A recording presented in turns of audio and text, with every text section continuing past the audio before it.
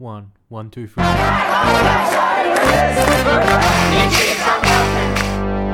Hello and welcome to the people-powered Green Left podcast, where we give a voice to the 99% and not the big corporations. If you think this project is important, please consider becoming a supporter today. Now, on to our latest episode. We're here today with Rob Pyne. So we're going to have a bit of a conversation with Rob, who is a local councillor up in Cairns, and he's also previously the state member for Cairns in the Queensland Parliament. What was dramatic about your term in the Queensland Parliament was that you resigned from the Labor Party, withdrew from the Labor Party, and then you went on to champion policies such as the abortion law reform, and at the parliamentary level, you're the one that raised that as an issue, and also you're quite notable for having voted a number of times, the sole member of Parliament against the Adani coal mine. So those are probably issues you couldn't have taken up inside the Labor Party. Do you want to talk about why it is that you left the Labor Party and what that meant for your role in the Parliament?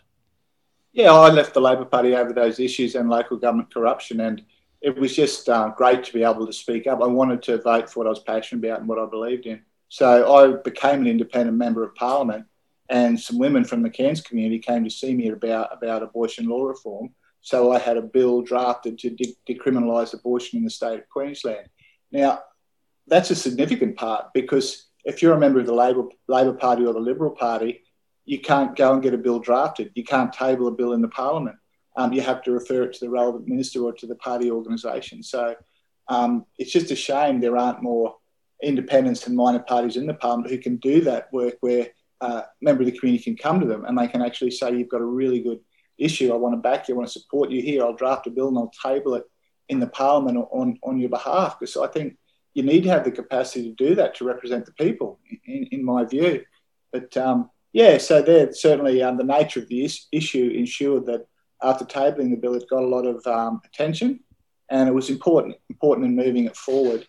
And of course, later on down the track, it reached a stage where it was coming to Parliament for a vote, and it became apparent to me that a significant number of the Labor MPs were going to say, yes, we believe in the cause, but we think this is not the right bill. We don't, and governments do that all the time. They'll vote against an opposition bill and then put their own bill in the same terms. So that's governments want their legislation passed. They don't want anyone else's legislation passed. So it was pretty clear to me that it wouldn't get passed. And the lucky thing for me was the Labor Party didn't want to spend a whole session debating it and why they weren't supporting it, because that was going to upset some of their members and would create a lot of problems, not to mention cost them a sitting week. So they came to me, the Deputy Premier at the time, Jackie Trad, and the Attorney General, and said, look, we'll agree to embark on abortion law reform if we're re-elected, if you withdraw your bill. And I said, well, that's fine, you're saying that to me now. People say things to me all the time. They don't do them. Will you do a media interview? And they did a media interview where they publicly committed to referring the issue of abortion law reform to the Law Reform Commission, and then actually introducing legislation to the Parliament. So once they'd made that public commitment, I was confident that it would ensure they would honour that if they were re-elected, which they were.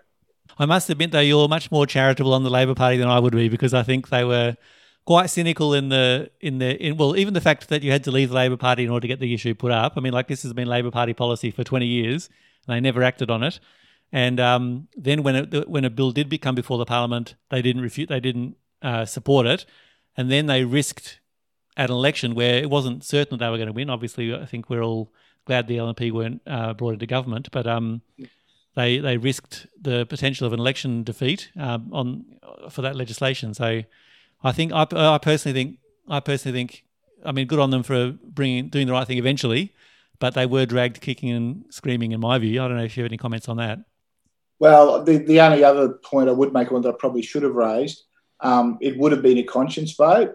And while a couple of LNP members would have crossed the floor and did cross the floor in the end, when the legislation finally happened, at the time I was in Parliament, there were at least 3 Labor MPs who on a conscience vote would have strongly spoken against decriminalising abortion, and that comes from their Catholic background and faith. So that would have also been embarrassing, I guess, for many of their members to see three of their parliamentary members speaking so strongly against what should be a woman's right, to do what she wants with her own body. What comments would you make about Adani? I see one of the organisers, Ben Pennings, I think his name is, threatened with litigation recently. And I just think that secondary boycotts type action they've taken, where they've basically said to companies that enter into contracts with Adani, well, if you do this, we're going to boycott your financial institution, we're going to boycott your organisation. I think that's been a very successful strategy. And it's got Scott Morrison worried, it's got Adani worried. So I think that's good for those of us who are activists, that they've really shown some good tactics there. And also the support has come from around Australia as well, which has been really good to see. And every day coal is more on the nose. People can see what's happening. We know what happened last summer. We've got another summer of bushfires and natural disasters. Support to stop mines like Adani will only grow. We've just got to try and get the politicians to do implement the will of the people, I guess. The other issue you raised from the time in Parliament was the issue of local government corruption, which is perhaps something that people outside of Queensland haven't followed very much, but is actually quite an important issue here. Do you want to talk about that? Yeah, well, in the previous parliamentary term, we had a Premier named Campbell Newman, and he, these Westminster principles that our system's based on don't always apply in local government. So Campbell Newman changed it so that your mayor, who's basically should be the sort of legislative branch of the council with the other councillors, was allowed to have executive power as well. And I think Campbell called it the strong mayor model. And it actually gave the mayor the power to instruct the CEO and council officers below the CEO. So that really allowed, put some senior council officers in a position where some mayors had asked them to do things that were illegal. And what do you do? Of course, some people want to keep their job, so they'll do that.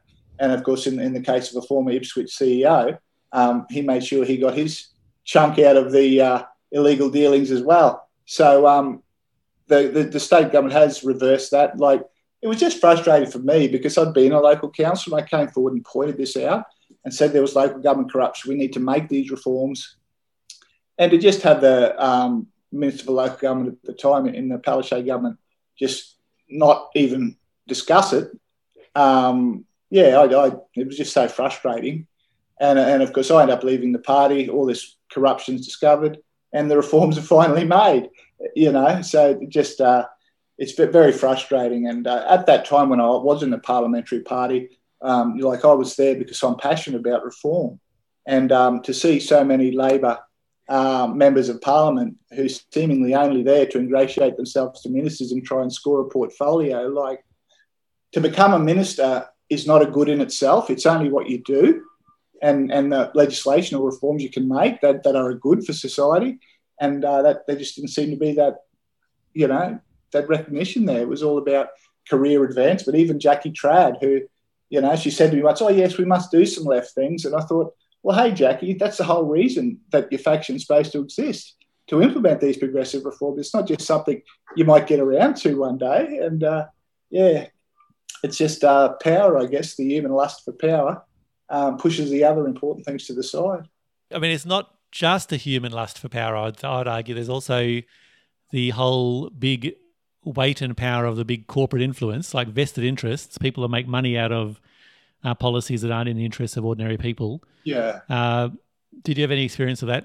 Well, I was quite shocked, actually, because I expected the LNP to be very strong in their support of the fossil fuel industry. But then, of course, the Labor Minister for Natural Resources gets up and says there's no greater supporter of the natural resources industry in the coal sector than the Palaszczuk government. And it's like, wow, it's sort of, well, I don't really want to be a part of that, So that's why I left the Labor Party. And it's like that they feel this need to commit to that sort of existing economic, natural resources, economic development, growth.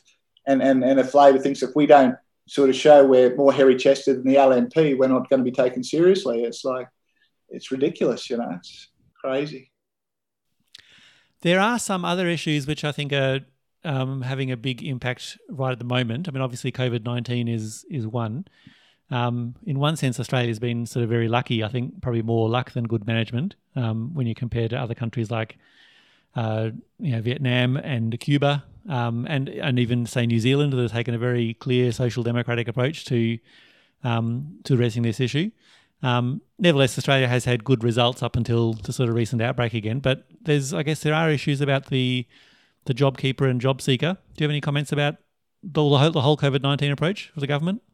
Well, I was interested to read recently with JobKeeper how that's reinforced the bottom line of many of the big companies, and the CEOs have collected enormous bonuses, which is really off the back of taxpayer funding. So it's funny, we never talk about CEO bludgers. We're always happy to stigmatise people on welfare. But when it's going to the big end of town, it just seems to quietly pass without getting any mention. And we're talking, millions and millions of dollars going to CEOs in bonuses as a direct result of the government's policies. But in terms of COVID, I guess there's been pluses and negatives. The obvious negative has been the social distancing requirement, which makes it hard to organise mass protests and engage in civil disobedience, which is probably more needed now than ever. So that's something that's been frustrating. And I'm not a great lover of the Zoom meeting, so I found that personally frustrating. But on a positive note, I think we've got people questioning existing economic methodology. And I certainly feel the word socialism is getting recognised and accepted more widely. It used to be a no-no in politics, going back to McCarthyism and that sort of time. But Bernie Sanders has been part of the real change there. And of course, we're all disappointed, the outcome with Bernie's campaign and, of course, Corbyn in the UK. But maybe they've changed the political dialogue. And certainly I think more and more people are feeling confident now to stand on a socialist agenda and push that. And I think that's really important. Well, I think you've been more and more prominent in your socialist views recently. Do you want to explain why that is? What I've been trying to do is change that debate and sort of push a greater social media presence and try and dominate with explaining socialist values and why we need to head down the path of democratic socialism. I've been using the social media to do that. So I guess I've been more louder in trying to evangelise, I guess, push and propagandise a socialist agenda because I've had the time to do it and I've been consciously making the effort to do it. It's pretty clear to me in Australian politics we need to have socialist change or else we're not going to survive the climate crisis, we're not going to survive the inequality crisis. There isn't really a decent future for people in this country and in this planet unless we organise for a socialist change. And I guess I see a socialist organisation as being an indispensable part of the process of winning that socialist change. That's right. I'm also conscious there are many socialists that aren't in Socialist Alliance. So I'm certainly, at the moment with the Queensland government election coming up, I'm supporting some progressive Green candidates because I think we've actually got the chance of getting 2 or 3 of them into Parliament. So it's important to form those wider alliances and networks as well. But I just find, reading the policies of Socialist Alliance and talking to the members, that's the perfect fit for me. But I'm certainly committed to working with other left groups. I think it's been one of the failings of the left that we fight amongst ourselves when we should be focusing on. There are always going to be areas of difference, but we need to focus on the areas where we are united and try to take on the common enemy more. Yep, I certainly couldn't agree more with you on that one. So I guess the other things that have happened recently, I mean, you've been elected now onto the Cairns local government. Do you want to talk about that process and some of the issues that you're wanting to raise there? I ran for council in my area where I grew up, Edmonton, on the south side of Cairns. It was not easy to get elected because what happens in Queensland, especially in regional areas, you'll get a mayoral candidate who'll run a team. So we had a Conservative team run that was quite successful. So the mayor, I think, ended up getting almost 70% of the vote. So that always flows on to their divisional candidates. So I was actually fortunate to get over the line. So there's a Conservative mayor, 8 Conservative councillors, and myself as the only Progressive on council. So it was good to have a win against the odds, but it would have been good to get more supporters there. And that's a bit of what I'm trying to do with my social media advocacy and that sort of stuff, is to create the environment where I can make that space for other young progressive people to come forward and sort of help mentor and assist them wherever I can. That's really important to me. Is there anything else you wanted to say before we finish up? No, I'd just like to say that, I've also, I don't know if it's going to pay more attention, but I've also got a positive feeling about Socialist Alliance over recent times. There seems to be a real hum about the place and growing support. So I think it's important we support our own organisation, and hopefully I think it is important to grow the branches, and hopefully we can do that and have a real impact. And of course, it's not all about electoral politics. It's about campaigns and bringing the community with us. But electoral politics is still important. So I think it'd be great if there were people on the ballot, because the last council election here in Cairns, a lot of people had 2 candidates to vote for, both of whom were Conservative. So to not have anyone on the ballot paper who shares your values can be quite disillusioning and frustrating. So it'd be great if we could build our organisation to at least offer an alternative, and in some cases work with other progressives to defeat Conservatives. I hope you got a lot out of this episode. To continue producing shows like this, we need your support. Consider becoming a supporter for $5 a month, sharing this show on social media, and submitting your own stories. You can do all this at our website, greenleft.org.au.